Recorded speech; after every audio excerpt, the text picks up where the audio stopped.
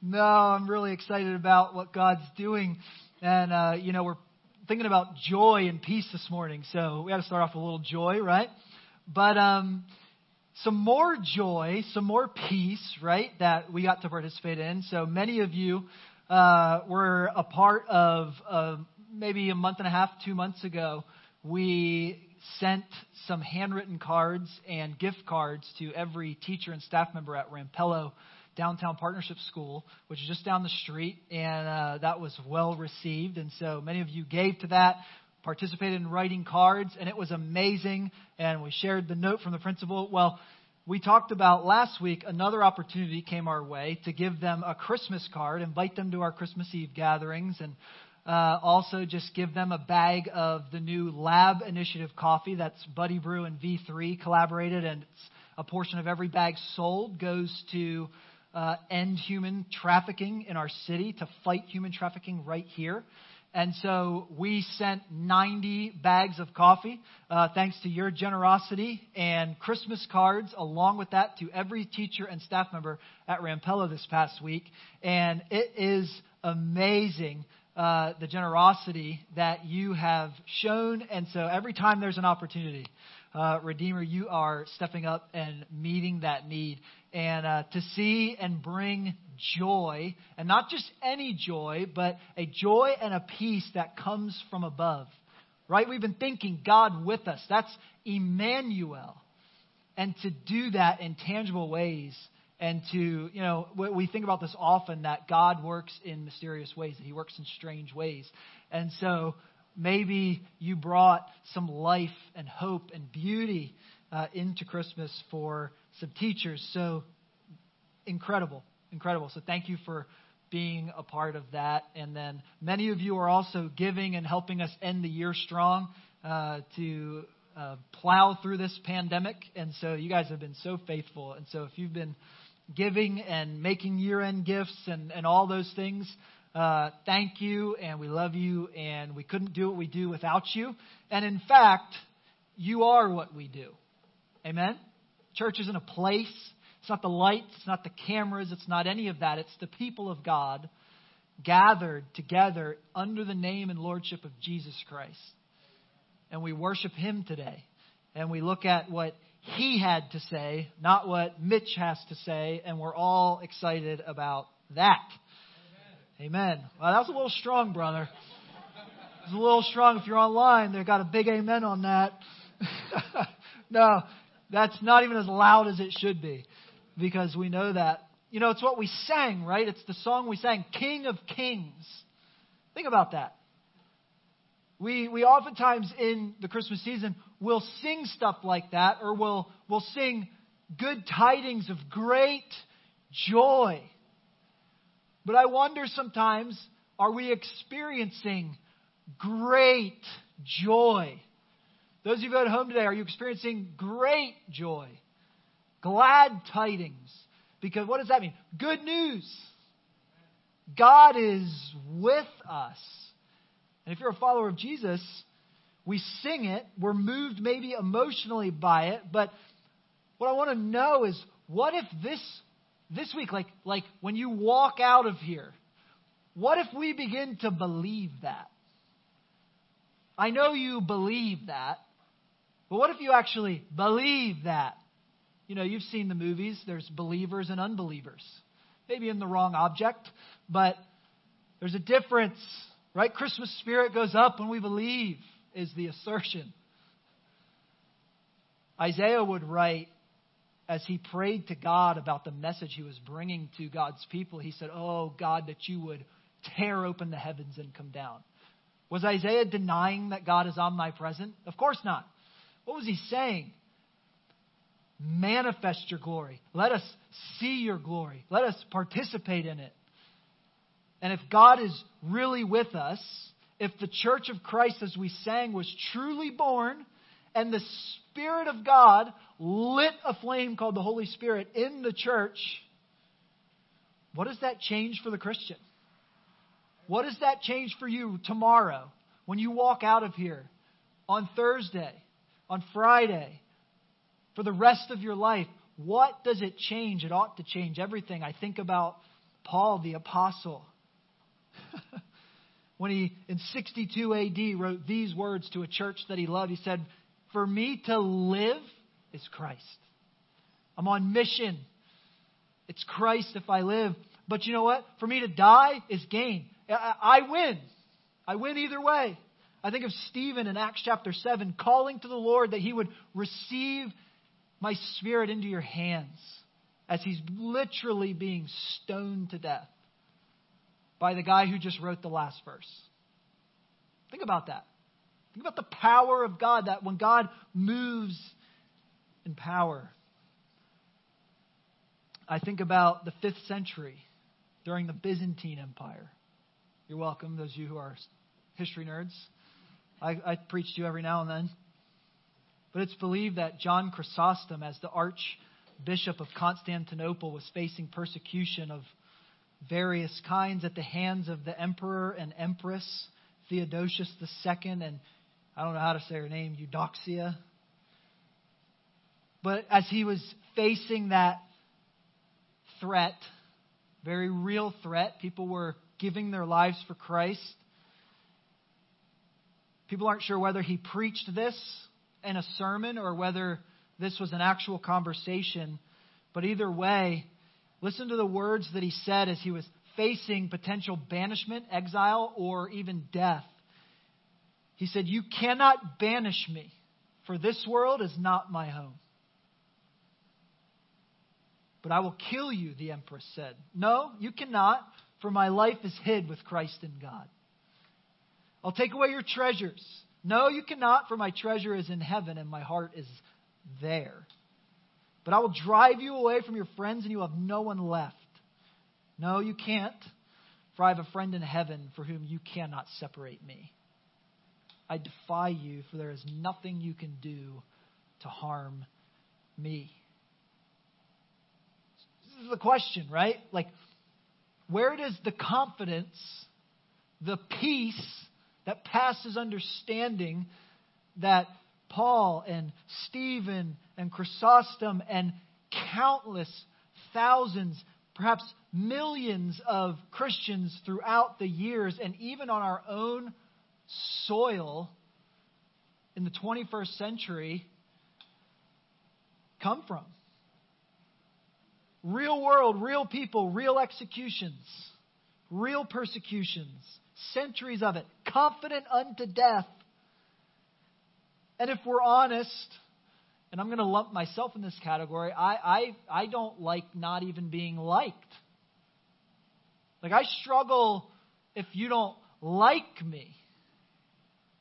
But isn't there something about the persecution of God's people that purifies our motives, that purifies our intentions, that purifies where we're really at?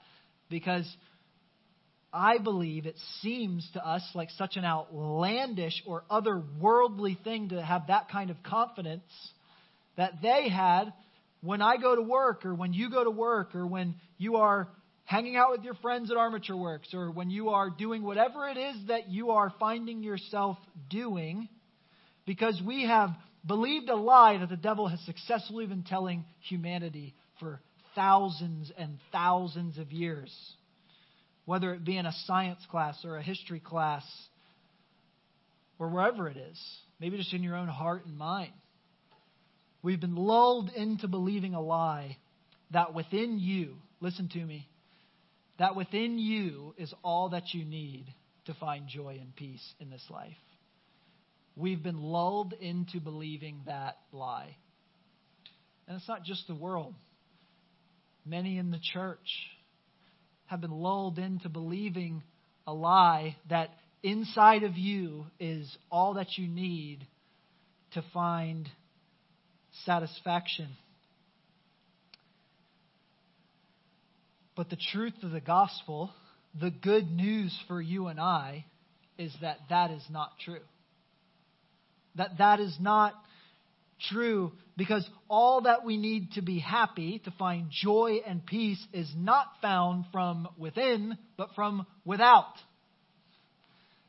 That we actually needed, and the actual difference that Christianity makes in your life is that when you were in that predicament, God looked down and did not leave you in that predicament, but stepped out of the splendors of heaven and came to us. God with us, Emmanuel, God with us, and it actually changes everything.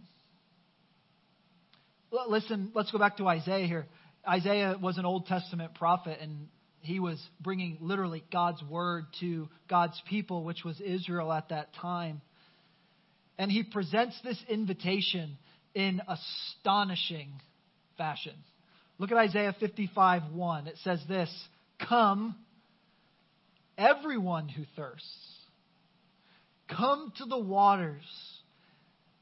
And he who has no money," Ephesians tells us, you are dead in your trespasses and sins. You have no money. You're hungry, you're thirsty, you're unsatisfied, but you have no money. Come, buy and eat. Come, buy wine and milk without money and without price. Let's just put ourselves there. Does anything in this life leave you unsatisfied? I mean, like most of us could be like, yeah, yesterday. Yesterday, right? I had trouble yesterday in my life. And that's just in how we feel and experience a weekend. Let alone if we were to listen to the words of Christ, right? When he said, in this world you will have trouble. He probably meant more than like whether you wanted to go have fun or do work or any of that. Not that I'm speaking from experience at all. But what did Jesus say? But take heart, because I have overcome the world. Not that you will overcome the world, but that he has overcome the world and has come to you. God with us. Come, freely indulge and eat.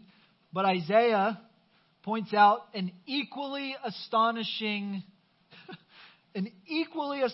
problem.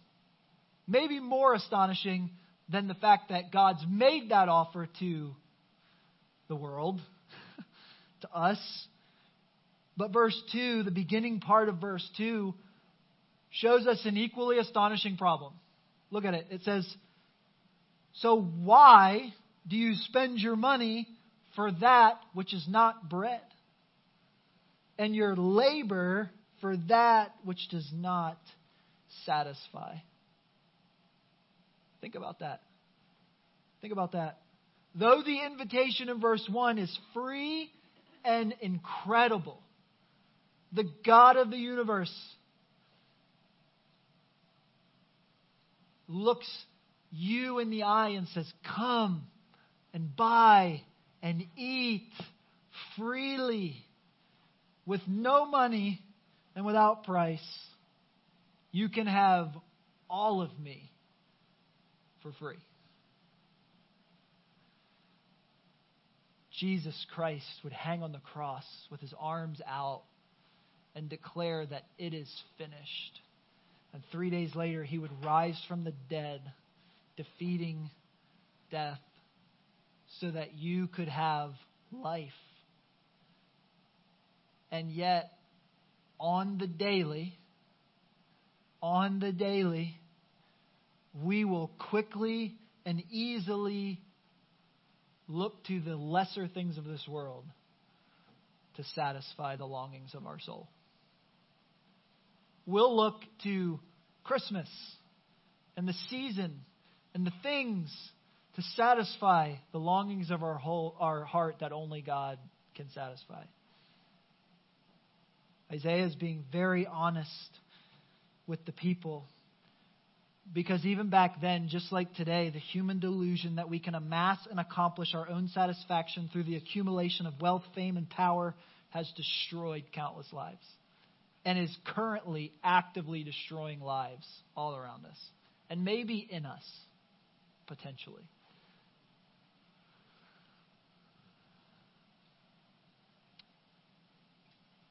Let me ask you just briefly this morning, do you find yourself today, even if you're online watching, do you find yourself today in the middle of a global pandemic and a country at odds with itself, facing any number of difficulties that arise from racism, classism, sexism, and all the other isms. Listen to me. Do you find yourself looking to the loudest voices out there? Or do you find yourself experiencing those glad tidings of great joy because God broke into time and space to be with you and me and us? How does God with us affect you in the middle of this kind of life and this kind of time? Let's look. Because Isaiah is going to give us a straight and clear path directly to the joy and peace and satisfaction that we want. He invites us. He points out our astonishing idolatry and love and pleasure for ourselves to lead us to what we ought to do about it. Look at the second part of verse 2. He says, listen diligently to me. I can imagine Isaiah getting down on one knee and looking us in the eye through the pen and the pages of Scripture and saying, listen diligently to me. Right? How many of you know there's a difference between listening and hearing? I hear something, but are you listening? Christian, non-Christian, listen diligently to the words of Scripture. Here's what he says. He says, listen to me and eat what is good. We know that, right? But are we listening? Listen to me. Eat what is good. Eat what is good. Incline and delight yourselves in rich food. Incline your ear and come to me. Hear that your soul may live. Does that sound like good news to anybody this Christmas season? Come to me so that your soul may live. Not that you might have more things, not that you might have any of those things that you want, but that inside of you, that your soul might come alive and live. We're talking about different satisfaction here. And I will make with you an everlasting covenant, my steadfast, sure love for David, which, by the way, David did not earn. David was just as, probably more messed up than we are. True? True. The point was not that David loved God, but that God loved David, and David could then become a man after God's own heart because the Spirit of God living through him. And so what's this clear path, right? So we had this incredible invitation, this astonishing idolatry, and then a clear path is very simple. Listen and eat what is good. Maybe Christmas, COVID Christmas 2020, we need to take a time out and just pause. And what better way than gathered as the people of God than to just pause and consider where and who and how we're looking for satisfaction at the deepest levels of our soul.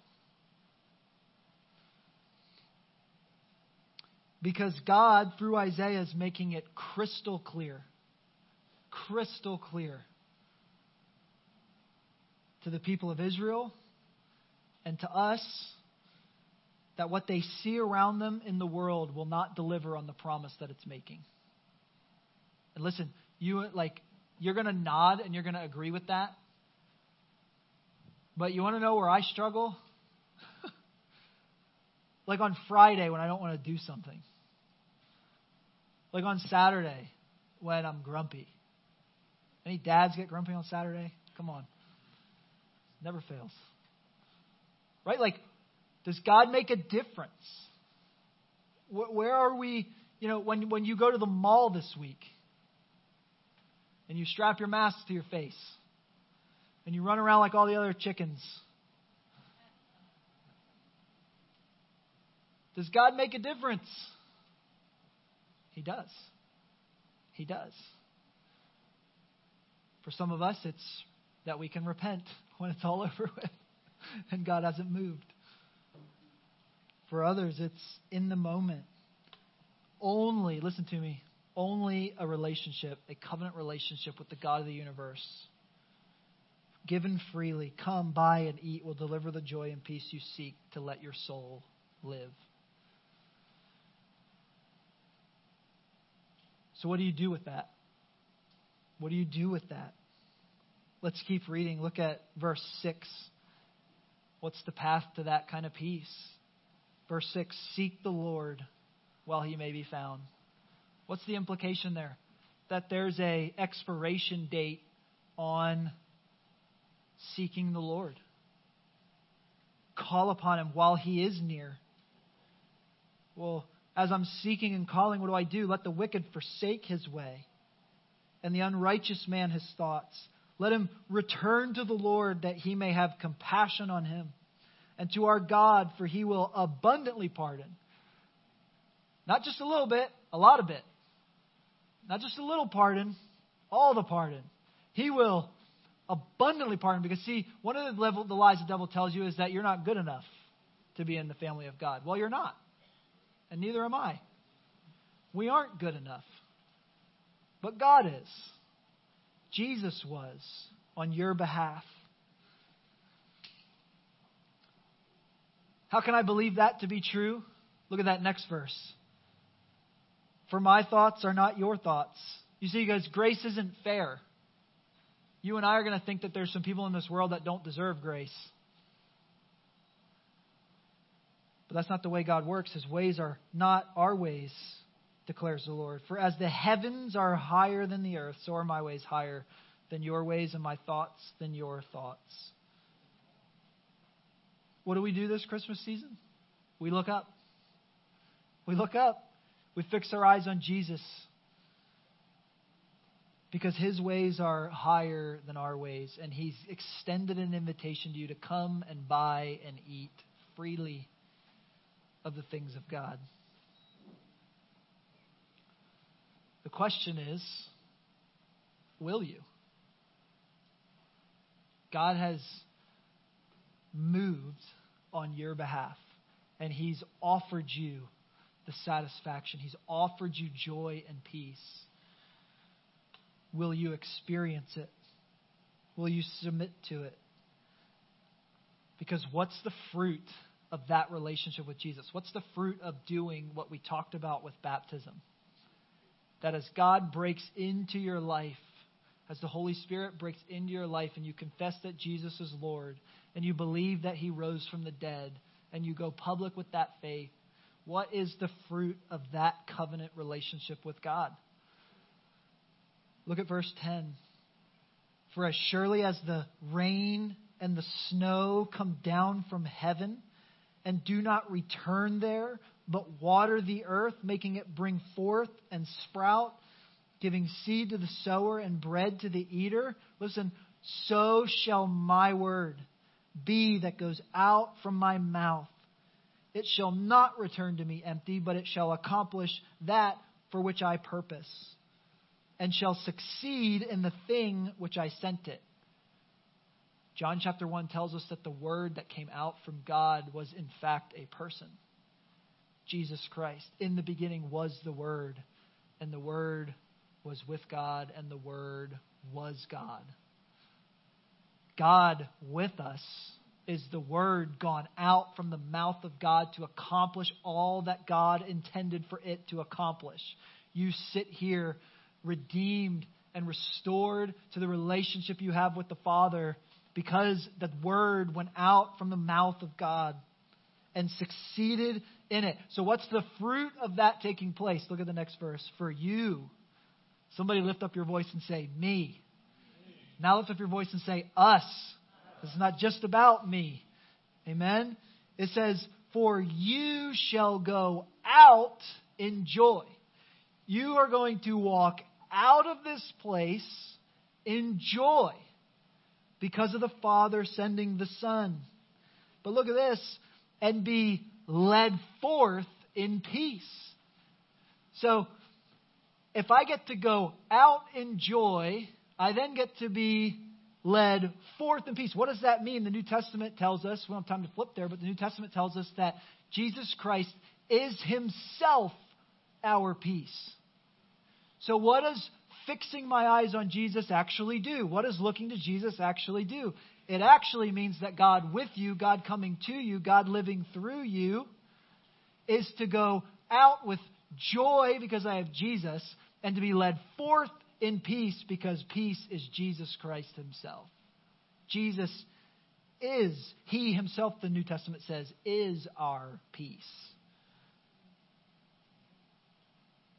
What's the fruit of a relationship with the Lord?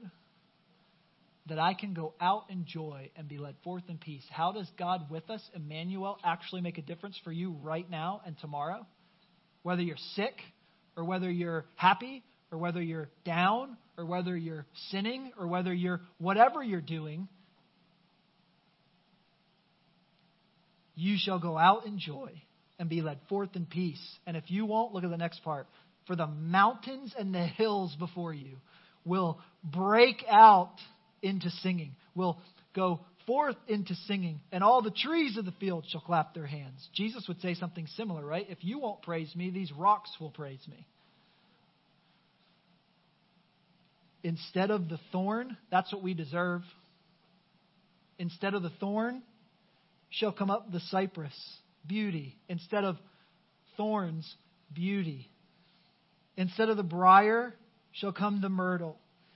And it shall make a name for the Lord, an everlasting sign that shall not be cut off. You and I, right now, are the fruit of that conversation.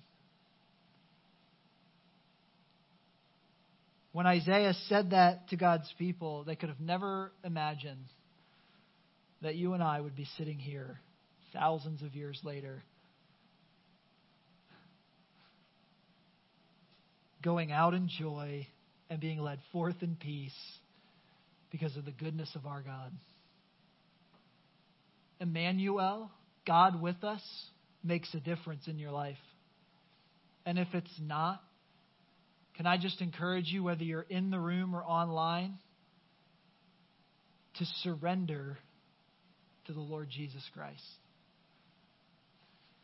Because it makes a difference. God with us brings joy and it brings peace. And so the band's going to come up and we're going to sing again. But the difference is that now you know why we sing, right? The overflow of a heart, a soul filled with the Spirit of God is that we cannot help but worship. And the best way we know how to worship is to sing. Amen? So why don't you stand with me and let's put that into practice. The fact that no matter what's going on in your life right now, in this moment, you can praise God. You can have joy in your life. And you can, when you walk out of this place, be led forth in peace.